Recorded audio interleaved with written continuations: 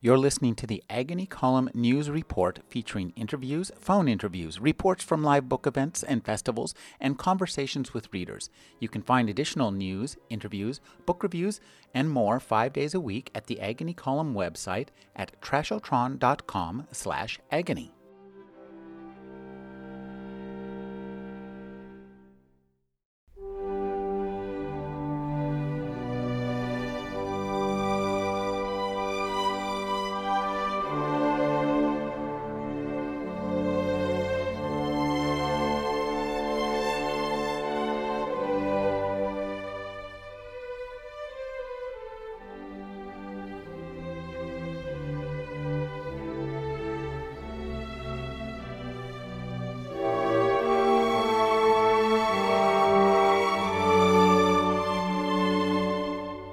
Marty Horowitz, MD, is a professor of psychiatry at University of California, San Francisco, as well as director of the Center on Stress and Personality at the Langley Porter Psychiatric Institute.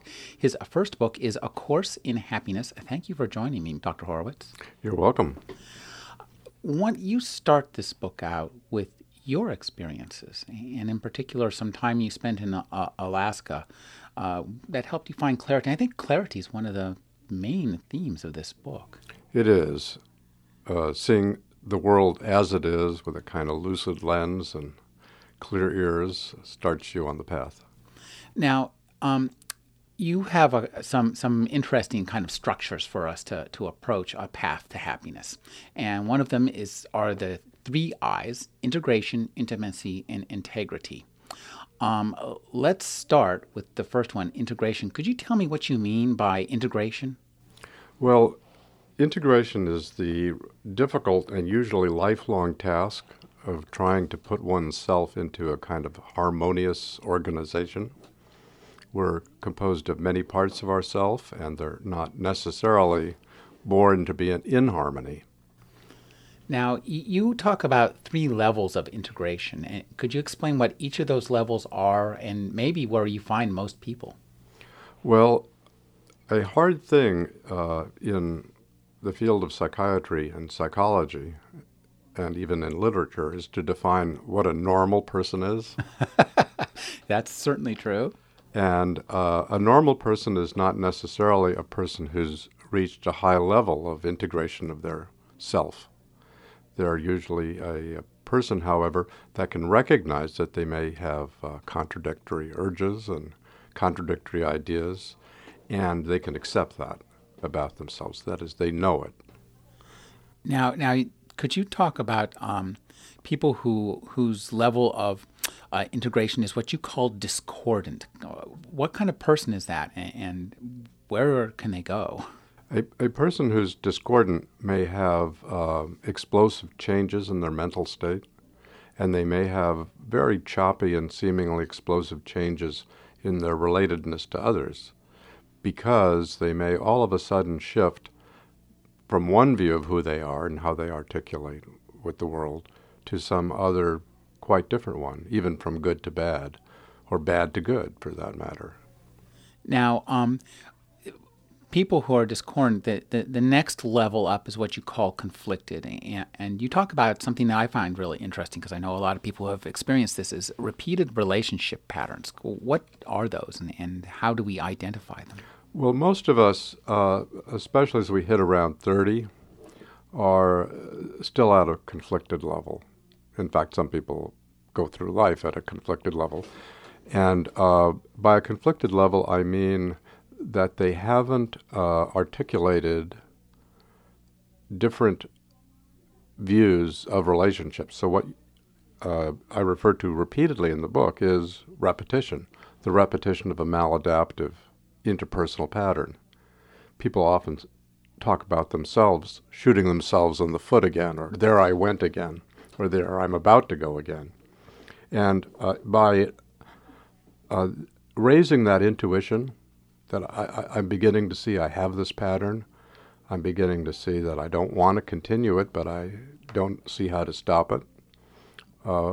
By raising that intuition into lucid thinking about it in a very calm and not too critical state of mind, then the person can begin to reduce the impact of their conflicts on their degree of satisfaction in life.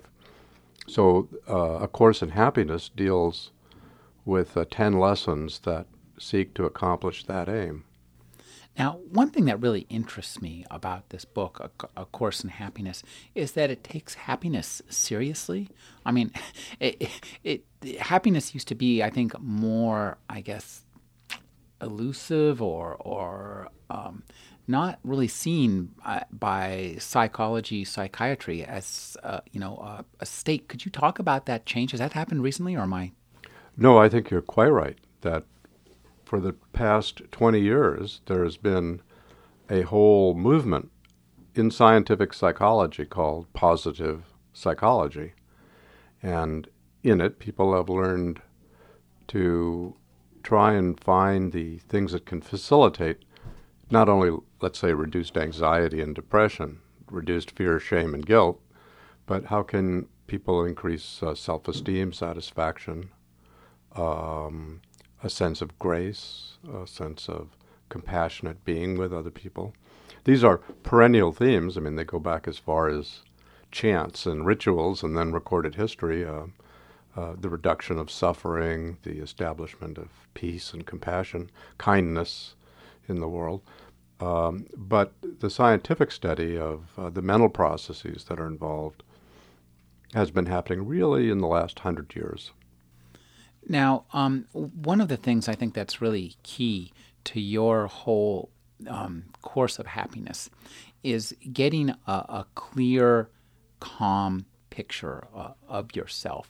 And could you talk about, one of the things you talk about are the 3 ways to describe yourself: ideal, derogatory, and realistic. Could you expand on that for me? Yes, that's, I use that method in several different lessons in A Course in Happiness because in the course of understanding how people change towards more happiness in psychotherapy, for example, in order to have a kind of calm, lucid re-examination of things that are often fraught with negative feelings, it helps to raise the attitude to a clear statement and to compare and contrast the statements.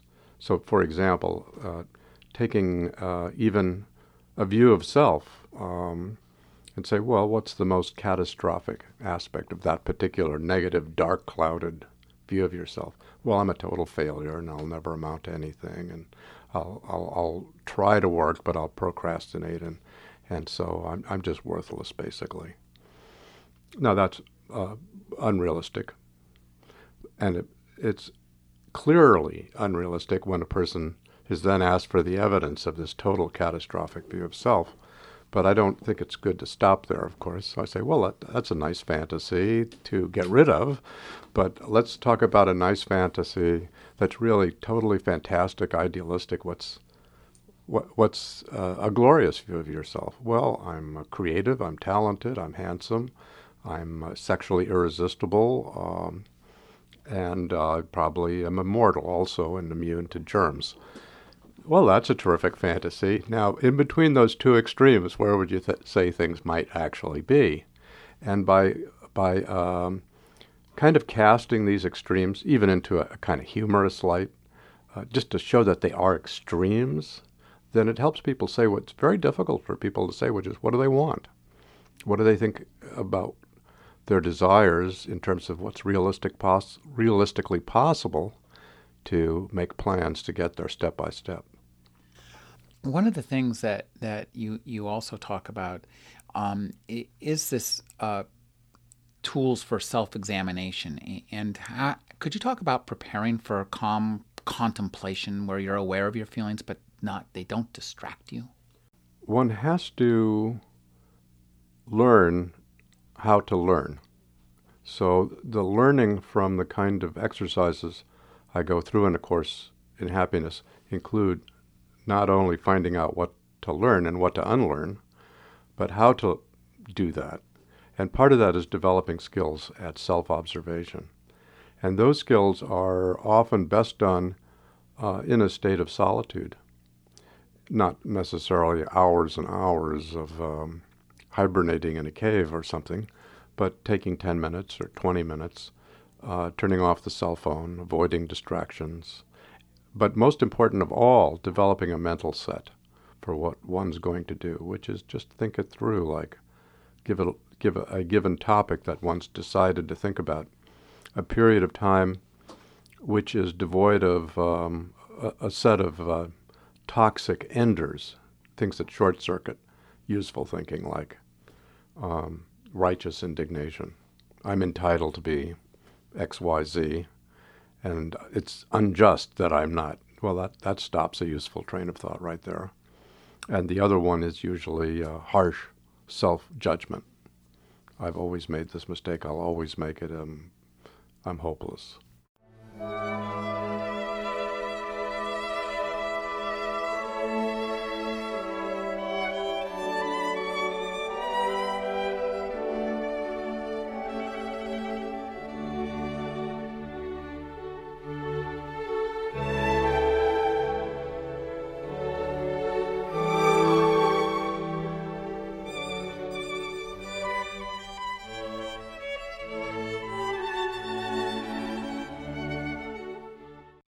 Well, one of the things I really liked about this book was your idea of turning off the inner critic with awe. Could you explain that? That's a really great idea, I think, and it seems very like a workable way for us to approach things. Well, part of the thing that's always helped me in my life has been curiosity and attention to just interesting detail, the way the light falls on a leaf. The way you can see paper curl up in the puddle of a roadside. That is, if you can remember as a child how you felt wonderment and just how things worked. Water comes out of a spigot if you turn the handle. It's amazing. And if you can take that attitude towards your own mind, even when it's having weird, bad thoughts, isn't that amazing that the mind could come up with that weird, bad thought? Then you're turning off some of the harsh criticism that's debilitating to self-esteem, and you're just saying, oh, so the mind can do that. When you're caught up in some of these weird, bad thoughts, you talk about righteous indignation and self-pity, your inner sense is that those are true. How do you disconnect from those kind of feelings from the truth when you're in the grip of them? Well, truth is a variable thing. The best truth is that which we can agree on, but we also agree on a lot of illusions. So it's an important distinction in kind of expanding the mind on these things to think about psychological reality.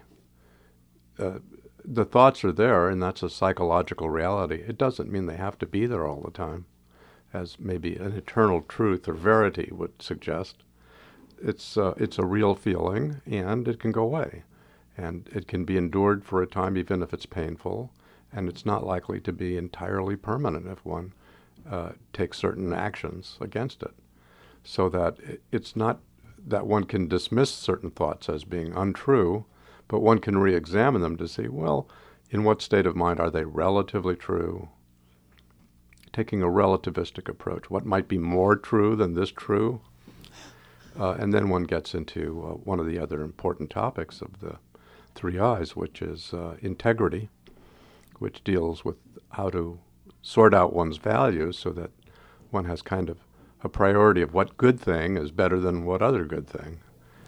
You have in this book a number of exercises and some nice, toolkits, mental toolkits for us to approach happiness. Could you talk about developing these in your practice and writing them down and turning them into a book? I mean, when we see the book, it's a fait accompli. It seems perfect, like it was always there, and it's like you just etched it out of the pages, and what was left over was the perfect book. But it must have been very difficult to come up with this. Well, that's why I didn't write it when I was young, as much as I would have liked to. But I've written 17 books for professional audiences, most of them centered around how people change in the course of psychotherapy. And that's been my research, my clinical, and my teaching interest. And I teach a range of people, from medical students, psychiatric residents, psychologists, psychoanalysts in training. And I've always tried to create a lucid statement, not only about what might cause a problem, but how do you recover from the problems. So A Course in Happiness really takes an approach on happiness that is stress mastery, and my field has been how do you get over a trauma. So by understanding both the conscious and unconscious mental processes, and how to affect some of the unconscious intuitions that we have by conscious contemplation, I've taken the lessons that my patients changing for the better have taught me and tried to put it into as clear and interesting a prose, which I hope comes across to the reader. And that's why I've put in so many stories, just to say, well, could you maybe change like this person does in the story that I have? One of the things that I think is interesting is this idea of maturity and immaturity. That's something almost like happiness that isn't often, I think, addressed in books like this, and you address it directly when you talk about the way each of them greets the future. Well, the place that change is going to take place is in the next bit of the future. That is, we are creatures that live by what we've been taught and the habit patterns we've developed for a whole bunch of reasons. But if we're going to use our minds, our conscious minds, as a wonderfully evolved evolutionary tool, what those tools do is they make us more effective in terms of plans we make right now and plans that we can rehearse and repeat, and that can change the future. So I'm kind of like very much pro what our forefathers said about founding the United States: life, liberty, and the pursuit of happiness. Well, it's okay to pursue happiness, and it doesn't mean you're going to get there, but you need to set your sights forward and consider some of the satisfactions you ought to be striving for. And the book then tries to deal with some of the obstacles, some of the many obstacles that each of us tend to put in the way of our own striving. You have a number of exercises in the book. And could you talk about developing these exercises and maybe pick one, describe it to us, and tell us how you developed it over the course of years of therapy and practice? Well, we already mentioned one, which was the 3 scenarios method. I think I probably got that from my mother, who read me The 3 Bears, Goldilocks and the 3 Bears. It's too hot, it's too cold, it's too long, it's too short. But there's something that's just right. And I developed that one in terms of helping people get through their obstacles. I mean, that is, people would often just repeat the negatives, or they would insist on just saying, you've got to enable me to get to this ideal position. And they would always have this mismatch between what their skill set was, what their toolkit was, and some ambition that they had, or some grievance that they wanted to right. And it just didn't work. It was kind of a misalignment. And so the exercises were how not only to help people conceptualize what might be a harmony or an alignment of their skills with their goals, but also how to learn to think that through for themselves, so that everyone, let's say when they would finish with a period of psychotherapy, they're going to have more stresses and crises in their life. They're going to go right back into the human predicament. And so the question is, could they handle it better? So that's why the exercises come out of the exercises that help people master stress.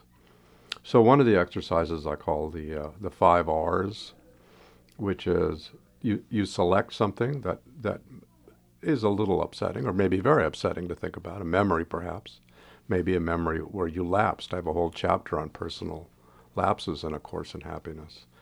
And then how do you think about that? Well, first you decide to reconsider it in a calm frame of mind without excessive criticism. And then you kind of try and reperceive what happened? What were the cause and effect sequences? That's the second R. Reconsider, reperceive, reinterpret. What were the other person's intentions? What were your intentions? How did things go haywire? And then revise. So if you could do it all over again, which you will be able to in the future probably, get the same situation in the future, how can you revise your plan? And then you rehearse that. The rehearsal's a part that people often leave out. You have to come to a new intentionality, but you have to really repeat and repeat and repeat that. I guess that would be the sixth R. And just having those things as a guideline, as just a template for thinking through things that are hard to think through, I think helps people. Slowly, but slowly they change. The second I, and we haven't talked about this, is intimacy. And this is because important, obviously, because this connectedness to other human beings, having a connection to other human beings is really key to our happiness. Could you talk about the common fears of intimacy that you talk about in the book? Well, the commonest ones, not all in one person, but the commonest ones one hear about concern power and control. Mm-hmm. Either I will overpower the other person and smother them, and then they won't be very interesting. Or they'll overpower and smother me, and they'll control me, and I won't be creative or free to do what I want.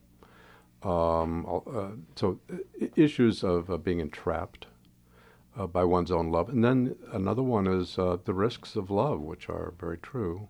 If you love someone, you're vulnerable to losing them, really.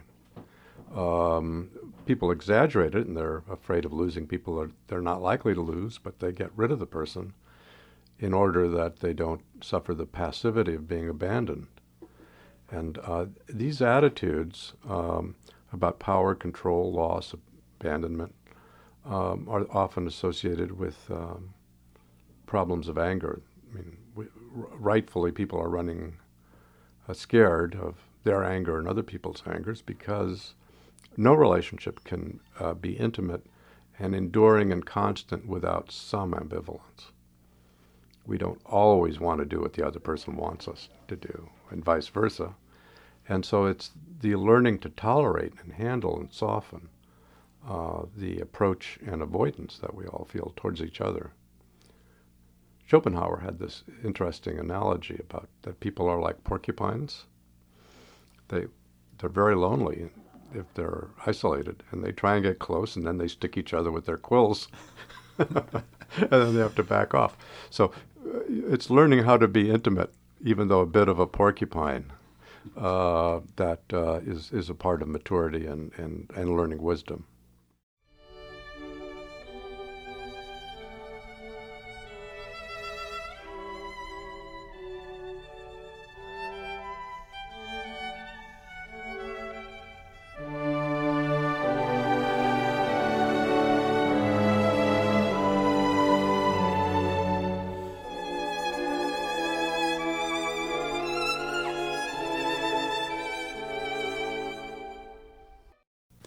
One of the things you also talk about, and I think this is really important because I've found myself in this position, is the difficulty of actually apologizing. Yes, that's where the solitude is sometimes helpful, because once you've arrived at a plan that maybe an apology is in order, then those three scenarios sometimes help. Like, well, what would be a catastrophic apology, where it really ends up really badly? And what would be an ideal apology, but you don't want to apologize quite that much? And then what would be a realistic apology? How would you actually word it? And then then practice it, and then do it. But part of the skills I'm trying to help readers develop in themselves is how do you observe how the other person is taking it moment by moment as you actually are apologizing? What are their verbal and nonverbal signals? How do you modify what you're doing in order to authentically try and recreate whatever degree of intimacy you want with that person? Yes, because it seems sometimes it's easy to come at somebody apologizing, but in so doing, stick it to them again, Yes. and that's I think the trick that you talk about. That's one of those toxic twins, because when blame is in the air, it's in the air, and there's a part of us that wants the other person to be to blame, even if we're the ones that had a lapse or a goof. You made me do it, is the common expression. And so part of the rehearsal and planning of how to effectively and authentically declare that you want to regain a companionship and a truthfulness and a frankness, part of that is also being ready to curb your excursion into you made me do it, to put all the blame on the other person for just a second. Well, let's posit that we're happy. We've got a pretty good grip on things and we're moving forward. But life isn't filled with happiness and it's not filled with ease. And you're going to occasionally come across some, really catastrophic roadblocks. Could you talk about the tools that you have for helping us cope with those kind of problems? Right. I take in A Course in Happiness the stance that the road to happiness, or to being able to pursue happiness effectively, is won through the mastery of stress. And so in the first, I guess what it is, 8 chapters, I'm sort of working up to the 9th chapter, which deals with issues such as disability and death. And I've already dealt with some issues like mourning and handling grievances and lapses. But those issues, for example, in one of the cases is a story of a surgeon who develops macular degeneration. And basically there's no treatment for his particular variety of it. He has lost central vision. He can no longer operate. And how he handles that, and the grimness and maybe even finality of that situation. But still, his excessive despair that he had to be able to operate to be a worthwhile human being, how to address that, how to modify that. So I think the reader is ready by chapter 9 actually to consider issues such as the inevitability of some disability, illness, death in oneself or others. And I, of course, present some of my own sorrows and I think recoveries in the book, because I don't have to disguise my own case. And then at the end, I take an unusual tactic, which I actually like, which is I save the 10 things you can do to increase satisfaction to the last chapter, because then it's kind of, well, in spite of everything, with a realistic stance, there's things you can choose from to do that might be more satisfying. And now, maybe as you think about that, you can identify some of the habitual obstacles and set them aside and go ahead and try something. Yeah, I love the list of 10 things that to make you happy. It's a really great way to end this book. Could you talk about some of these and which ones that you yourself particularly have used? I realized I could do those kind of like the top 10 list. And so starting with 10, which is I started with first in the chapters, is short order things. And then I end up with number 1, which is the 10th one in the order of the book, which is a long order, because amongst the tools I'm giving in the lessons of the chapters is how do you time frame your thinking? When do you think about the past? When do you think about the present? When do you think about the future? And how do you connect it? So the first one I deal with is the obvious one of enjoy your satisfaction of any safe appetite. Enjoy sensations, whether it's John Denver, I love the sunlight on my shoulder. Enjoy it. And then it kind of goes through things such as enjoying your own achievements, somewhere in the middle, but also enjoy the achievements of others, which means, of course, getting through the obstacles of envy and being able to enjoy, like, the history of music or the history of poetry. Or for me, I love the history of sailing, and I love to sail, so the sensation of wind on my cheek is number 1, a very short order pleasure I pursue, but enjoying the fact that people invented the boat just gives me a certain amount of pleasure, how they figured out how to rig it, and how many words in the language are derived from that.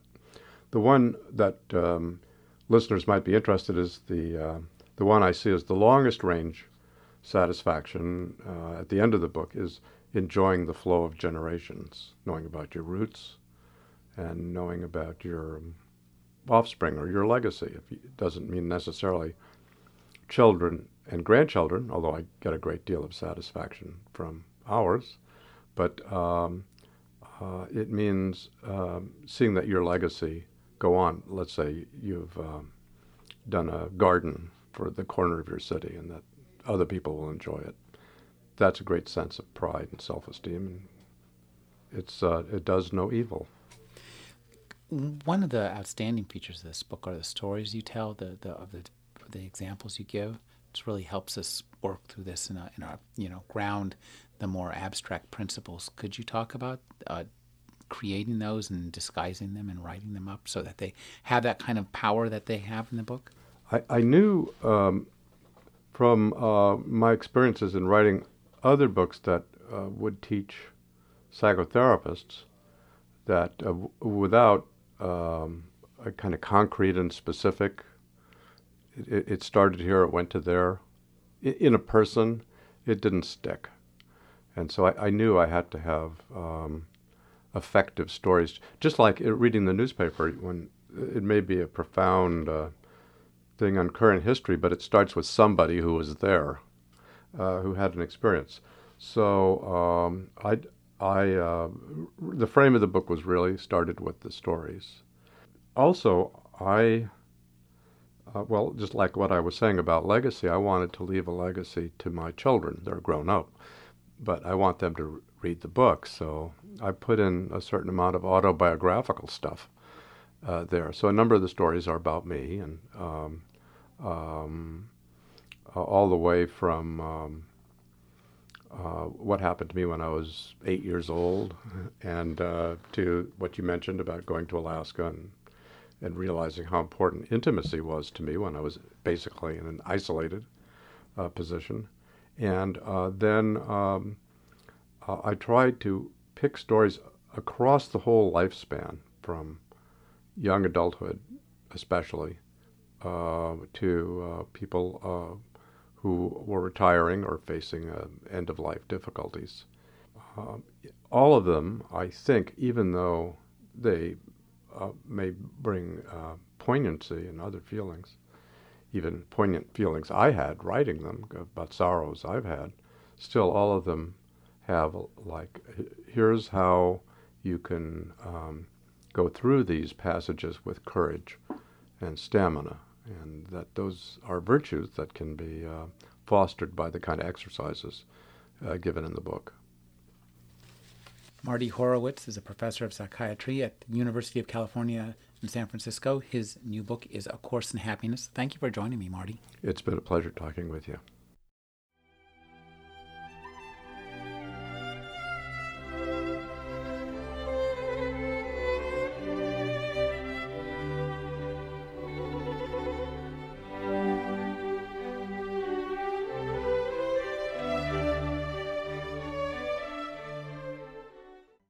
So there we were, Steve and I, smack in the middle of the same fight we'd had a million times before, a fight I knew so well I could graph it.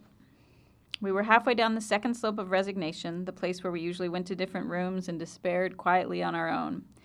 And right at the moment that I thought, for the first time in 7 years, that maybe things were just not going to work out after all, that was the moment he suggested we drive to Vegas right then and tie the knot. Now? I said, and he nodded with gravity. Now. We packed as fast as we could, hoping we could pack faster than those winged feet of doubt, driving 100 miles per hour in silence, from sand to trees to mountains to dry plains to that tall electric glitter. Parked, checked in, changed clothes, held hands. Together we walked up to the casino chapel, but as soon as Steve put his nose in the room, well, that's when those winged feet fluttered to rest on his shoulder. Reeling, he said he had a migraine and needed to lie down. An hour later, he told me, washcloth on forehead, that he had to fly home that instant, and could I drive back by myself? I stood at the doorway and watched him pack his nicest suit, folding it into corners and angles, his chest and legs and back and butt, in squares and triangles, shut and carried. Goodbye, we said to each other, and the kiss was an old dead sock. I spent the day there, floating in the glowing blue swimming pool in my brand new black swimming suit, cocooning myself in a huge white towel that smelled of sunshine, walking past tigers and dolphins. I slept diagonal on the king bed. After checking out, I went to the car, which was boiling hot, put my bag in the trunk and geared up the engine and turned on the air conditioner and pulled out of the parking structure. The road extended through the desert, a long, dry tongue. I didn't feel like listening to music and was speeding along, wondering if to all people the idea of marrying felt so much like being buried alive, as in particular the idea of marrying this man did. Anticipating the talks we were going to have to get to the point where we both admitted we were only in it out of loyalty and fear, my mouth dried up and I had a sudden and very intense craving for a mango. I'd never eaten a mango in my life, but the craving was vast, sweeping, feverish. Great, I thought. It's not mango season and it is not mango country, and I knew those bright flavored gums would not cut it. After half an hour, the craving was so bad I stopped at a gas station and tried anyway, brought a pack of that orange-pink candy, Mango Tango. But the taste of each flat circle, so sugary and similar to all the other sugar flavors, made me long for the real one even more. I stopped at every market I saw, but the fruit they had was pathetic. Soft, mealy apples, gray bananas, the occasional hard green plum. The road was quiet and empty of cars. I sped past gas stations and fast food. I was thinking seriously of driving straight to the airport and emptying my savings to fly myself to Africa so I could get one there, easy off the tree, the gentle give at the touch of my thumb, when far ahead, several miles up the road, I caught a glimpse of what appeared to be a shack. It was part of a tiny commercial strip facing a donut store and an oil lube filter station. From a distance, it looked colorful and lively, and as I got closer and closer, I thought I might be hallucinating from the heat because as far as I could tell, the front of the shack was full of trays and tables and shelves and piles of ripe, beautiful fruit. My mouth started to water, and I pulled over and parked my car on the shoulder of the road. The highway was still empty of cars, and the fast food donut chain was empty of cars, and the oil lube filter was closed, so crossing the street was a breeze. The awning of the store was a sweet blue and white gingham, and sure enough, there were huge tables burgeoning with fruit. Vivid clementines, golden apples, dark plums, swollen peaches, 3 patterns of yellow and brown pears. The awning said fruit and words. I went inside. I found a tan woman behind the counter perched on a stool, dusting a deep red apple with her sleeve. "Hello," I said. "Wow, you have such beautiful fruit here." She had a flat face, so flat I was scared to see her in profile. "Hello," she said mildly. My hopes were swelling as I walked by a luscious stack of papayas, surging as I passed a group of star fruit, and then indeed, next to a humble pile of 4, I found the small sign that said what I wanted to hear. And there they were, gentle and orange, the smell emanating from their skin, so rich I could pick up a whiff from a distance. She nodded at me. "They're very good," she said. "Those mangoes are excellent quality." She placed the polished apple in front of herself like she was teacher and student all at once. I scooped up all 4 and took them to the counter. I felt a wave of utter unearned competence. Ha-ha to everyone else. Finding fresh mangoes 50 miles out of Las Vegas seemed to me in no uncertain terms like some kind of miracle. "You have no idea how wonderful this is," I told her, beaming. "I've been having the most powerful mango craving, and here we are in the desert of all places." She shrugged, agreeable. She'd heard this before. "Where do you get them?" I asked. She picked at the point of her eye. "I get the fruit as a trade," she said. "There's a buyer who likes the salt here, so he brings me fruit as payment." "What a deal for you," I said, "getting all this gorgeous fruit for just a little salt." I brought a mango up to my nose and smelled the sweetness inside its skin. The woman sniffed. "It's not regular salt," she said. She indicated behind me with her chin. "Ah," I said, "what's all that?" "Those are the words," she said. I kept my arms full of mangoes and took a step nearer. As far as I could tell, the entire back wall of the shop was covered floor to ceiling with cut-out letters. They were piled high on shelves, making big words and small words crammed close together, letters overlapping. "Go closer," she said. "You can't see as well from here."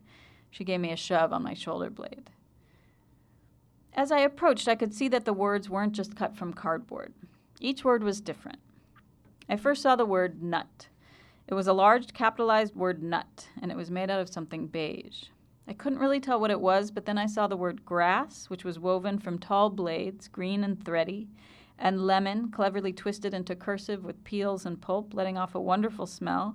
So I went right up to nut and discovered that it was in fact crumbled pieces of nuts all mixed together into a tan, gluey paste. "Isn't this interesting?" I said to the woman. I found paper cut clean with an X-Acto knife and a calligraphied organdy fluffing out so frothy I could hardly read it, and hair, which was strawberry blonde and curled up at the edge of the H and the leg of the R. The man who'd left Las Vegas had strawberry blonde hair, so I ignored that one and picked up pearl instead. "This is pricey, I bet," and she gave me an anxious look like I was going to drop it. It was stunning, not made of tiny pearls, but somehow one solid piece of pearl rippling out rainbow colors across its capitals. I put it back carefully on the shelf next to Barnacle, prickly and dry looking. "Why do you make these?" I said. "They're so beautiful." And they were. They were beautiful on their own, and they were beautiful all together. I thought of her in her desert studio, her hands dusty, apron splattered, sweat pouring, hammering down the final O in radio. She was making the world simple. She made the world steady somehow. "People like the words," she told me, picking up her apple to shine some more. "I made them for fun, and then I got rich." "Well, I'd definitely like to buy these 4 mangoes," I said. She pressed the register. $10.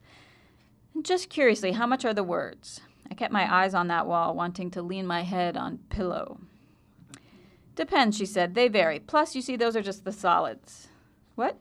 I stroked the petals that made up rose. "I mean, those are just the solids. I put the solids on display first because they're the easiest to understand." "Solid colors?" I said, staring at plaid. Solids, she said. "Liquids are in the back. Gases are in the back of the back. Both are very pricey," she said, "but I'll charge you just $3 to look. $3 for the tour." "Liquid words?" I said, and I brought out my wallet. She rang up my mangoes and the tour. I moved closer to the register. "I think I'd like to buy a solid, too," I said. Suddenly, I was feeling more liberated than I had in 7 years. I wanted to take over the store. I wanted to bathe in plum juice, rediscover my body, and adorn it in kiwi circles. I bit into a mango. The skin broke quick, and the flesh, meaty and wet, slid inside my mouth, the nearly embarrassing free-for-all lusciousness of ripe fruit. "Oh," I said, "incredible." She gave me $2 in change. I licked mango juice off my wrist and turned back to the words. "Can I buy a solid?" I asked. She shrugged. "Of course," she said. "Which one?" I wanted them all, so I just pointed to the first I'd seen. "How much for nut?" "Interesting choice," she said, walking over and pulling it off the shelf. "Nut. There are 7 different kinds of nuts in here. Macadamia, peanut, walnut, pecan, cashew, garbanzo, and almond." I raised my eyebrows, impressed. "Wow," I said. She just stood there. "Isn't garbanzo a bean?" I asked. She held it out to me.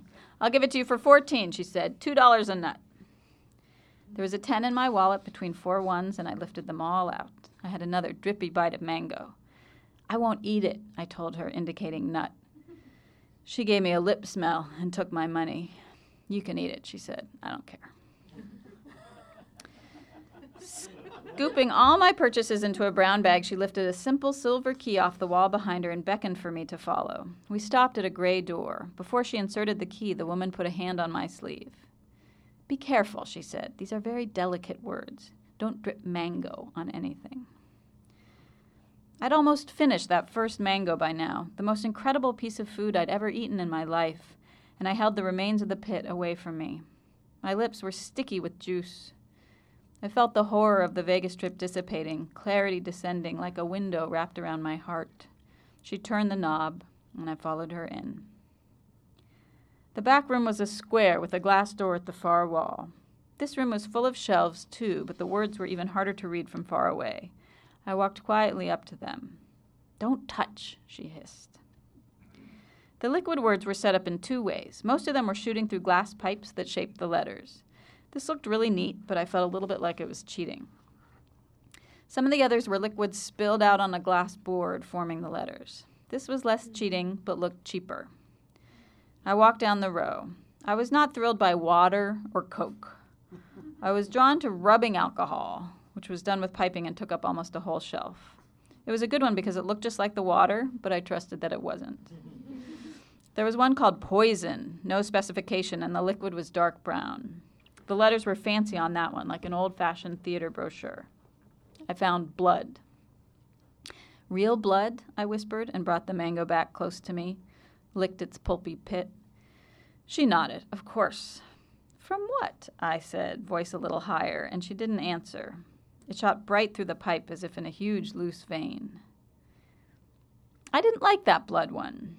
I was recording all of this in a monologue in my head, and I wondered then who I would tell this story to, and for the moment I couldn't think of anyone. This made me feel bad, so I went over to Lake and held that, and it had little tiny ferns floating in it, and I thought it was pretty. It was next to Ocean, which was looking more or less exactly like Lake, and that's when I wondered if the woman was really truthful, and how would anyone know? I wanted to buy Ocean, too. I wanted to have the word ocean with me all the time. It was way better than nut, but I didn't really trust it. It seemed likely that it was, deep down, tap. I paused by milk, the sole white liquid, soothing just to look at. Gases, she said. Okay, I said. Sure, I'd like to see the gases. Why not? My hands were now hardening with stickiness, each finger gluing slightly to its neighbor. I wanted to wash them, but instead I dropped the gooey pit into my purse near the wallet. The woman gave me a disapproving look and brought out another silver key, this one from her pocket. She turned and clicked, and we went through the glass door in the back of the back room. The gas room was empty. Oh, I said, I worried for a second that she'd just been robbed and was just now finding out. Be very, very careful, she whispered then. This is expensive. She looked tense beneath her tan, each of her features tight in its place. More expensive than pearl, I said. Much more, she said. This takes very difficult concentration. This is my most challenging work. Look here, she said. Come here and look. She walked over to one of the shelves on the wall, and close up I could see there was more glass tubing. Not much, but one word's worth. It spelled smoke. Soft granules of ash floated through the M. It's a good one, I said. I like it. Most of them, she said, still whispering, in this room don't have the tubing. Oh, I bobbed my head, not understanding. See, she continued, there are many, many gas words in this room, but you might not be able to read them. I looked to the shelves and saw nothing. Saw shelves that were empty. Saw how my apartment would look in a month when Steve had cleared out his books and his bookends. Top shelf xenon, the woman said. It's there. It's just very hard to see. I can see it because I have very good eyes for it because it is my medium. I looked to the top shelf. There's no xenon there, I said. There's nothing. Trust me, she said. There's xenon. I shook my head. I shifted my feet a few times. There was poison in the room before, dark and available, and a thin wire of fear started to cut and coil in my stomach. Argon, she said, is on shelf 4, below xenon. Noble gas number 2, I said. She nodded. I prefer the noble gases. I bet, I said. There's no argon there, I said. It's there, she said. Be extremely careful. I spoke slowly, coated now in a very mild shellac of panic. How, I said, how can it be there? It would dissipate. I took chemistry. I can't just sit there. Argon, I said, can't just sit there. I put guidelines in the air, she said. I make a formation in the air. I turned toward the entrance. I think it's time for me to go, I said. Neon, she said, is on shelf number 3. But right before I walked to the door, I reached out a hand which was so hard and gluey from the mango juice, reached out just to wipe it slightly on the very tip of the shelf. The coil in my stomach took my fingers there. I barely even noticed what I was doing. The woman drew in her breath in agony. Ah, she choked as I got in my little wipe. You broke it. I broke what? I said. Broke what? You broke air, she said. You need to pay for it. You broke it. You broke air. Then she pointed to a sign I hadn't seen before, tucked half behind a shelf, a half-hidden laminated sign that said visitors must pay for broken merchandise. There's air there still, I said. That's no special air. It was air in the shape of air, she said. It took me a while to train that space. It was air. That's $300. What? I said, I won't pay that, I said, speaking louder. I didn't even break it. Look, there's tons of air around. There's air everywhere. And I waved my hand in the space indicating air, and she let out another, louder shriek. That was hope, she said. You just broke hope. Hope, I said, and now I went straight to the glass door. Broke hope? Hope is not a gas. You can't form hope. The door, thank God, was unlocked, and I swung it open and stalked into the liquid room. The woman was right on my heels. I caught hope, she said. I made it into a gas. I want to go now, I said. There's no possible way to catch hope, please. My voice was gaining height. I didn't believe her, but still, of all things to wreck. Well, she said, I went to wedding after wedding after wedding in Las Vegas, and I capped the bottle each time right when they said, I do. This made me laugh for a second, but then I had to stop because I thought I might choke. I could just see those couples now perched at opposite ends of a living room couch, bookending the air between them, the thickest, most formed air around, that uncrossable, unbreakable, impossible air, finally signing the papers that would send them to different addresses. I thought of the 7 years I'd spent with Steve and how at first when we'd kissed, his lips had been a boat made of roses, and how now they were a freight train of lead. So that I wouldn't cry, I put my hand near my face and made a pushing motion, moved some wind toward her. I'm queen of hope, I said. Here, have some of mine. She grabbed blood from the liquid room shelves. Give me my money for air, she said, waving the blood in my face. I opened the door to the solid room and ran through it. I kept my back arched so she wouldn't touch me. I couldn't pay the money, and I wouldn't pay it. It was air, for God's sake, but I didn't want that blood on me. Didn't want that blood anywhere close to me. I'm sorry, I yelled as I edged out toward the front. Sorry. I looked past the fruit to locate my car, and as I did, my eye grazed over the solid words, familiar now, but on the bottom shelf I suddenly saw cat and dog in big brown capitals, which I had not seen before, and my stomach balked. The woman kept yelling, You owe me money, and I hit the dead warmth of the outside air. Everything was still. My car sat across the street waiting for me. The woman was right behind me, yelling, You owe me $300, and I took nut out of my bag and threw it behind me where it broke on the street into a million shavings. Nut, I yelled. I got in my car, key shaking. Vandal, she yelled back, and she didn't even try to cross the street, but just stood at the front of the blue awning store with blood in her arms. And then she reached back and pelted my car with a Tangelo and a pineapple and one huge hard cantaloupe. I locked my doors, and right when I put my key into the ignition, she took blood and threw that too. It hit the car square on the passenger side window, cracking on the top and opening up like an egg, dripping red down the window until the letters ran clear. Maybe it was just juice, but that one I trusted. That one seemed real to me. Hands trembling, I put my foot on the accelerator and the car started quickly, warmed from the sunlight, the desert spreading out hot and fruitless. The window to my right was streaking with red now. I kept a hand on the car lock, making sure it was down, and across the street the woman pulled back her arm, which was an awfully good arm, by the way. She was some kind of baseball superstar, and she let fly a few guavas, which splatted blue against my rear window. I drove away as fast as I could. The shack and the woman still throwing grew small in my rear-view mirror. I drove and drove for 80 miles without pausing, just getting away, just speeding away as the blood dried on the window, away from the piles of tangerines and the starfruit clumped in stolen constellations from the 7 different mutations of apple. In an hour, I desperately needed to go to the bathroom, so I pulled into a gas station. I still had the brown bag of mangoes with me. When I opened it up, they were all black and rotten, with flies crawling over them. I dumped the whole bag. The one I'd eaten was just a pit which I removed from my purse and kept on the passenger seat. But by the time I got home and pulled into the empty driveway, it too had rotted away into a soft, weak ball.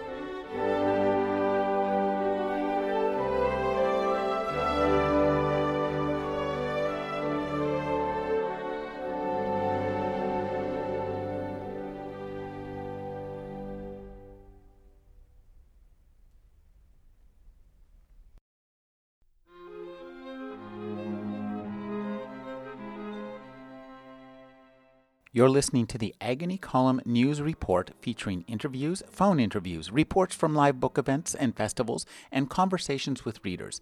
You can find additional news, interviews, book reviews, and more 5 days a week at the Agony Column website at trashotron.com/agony.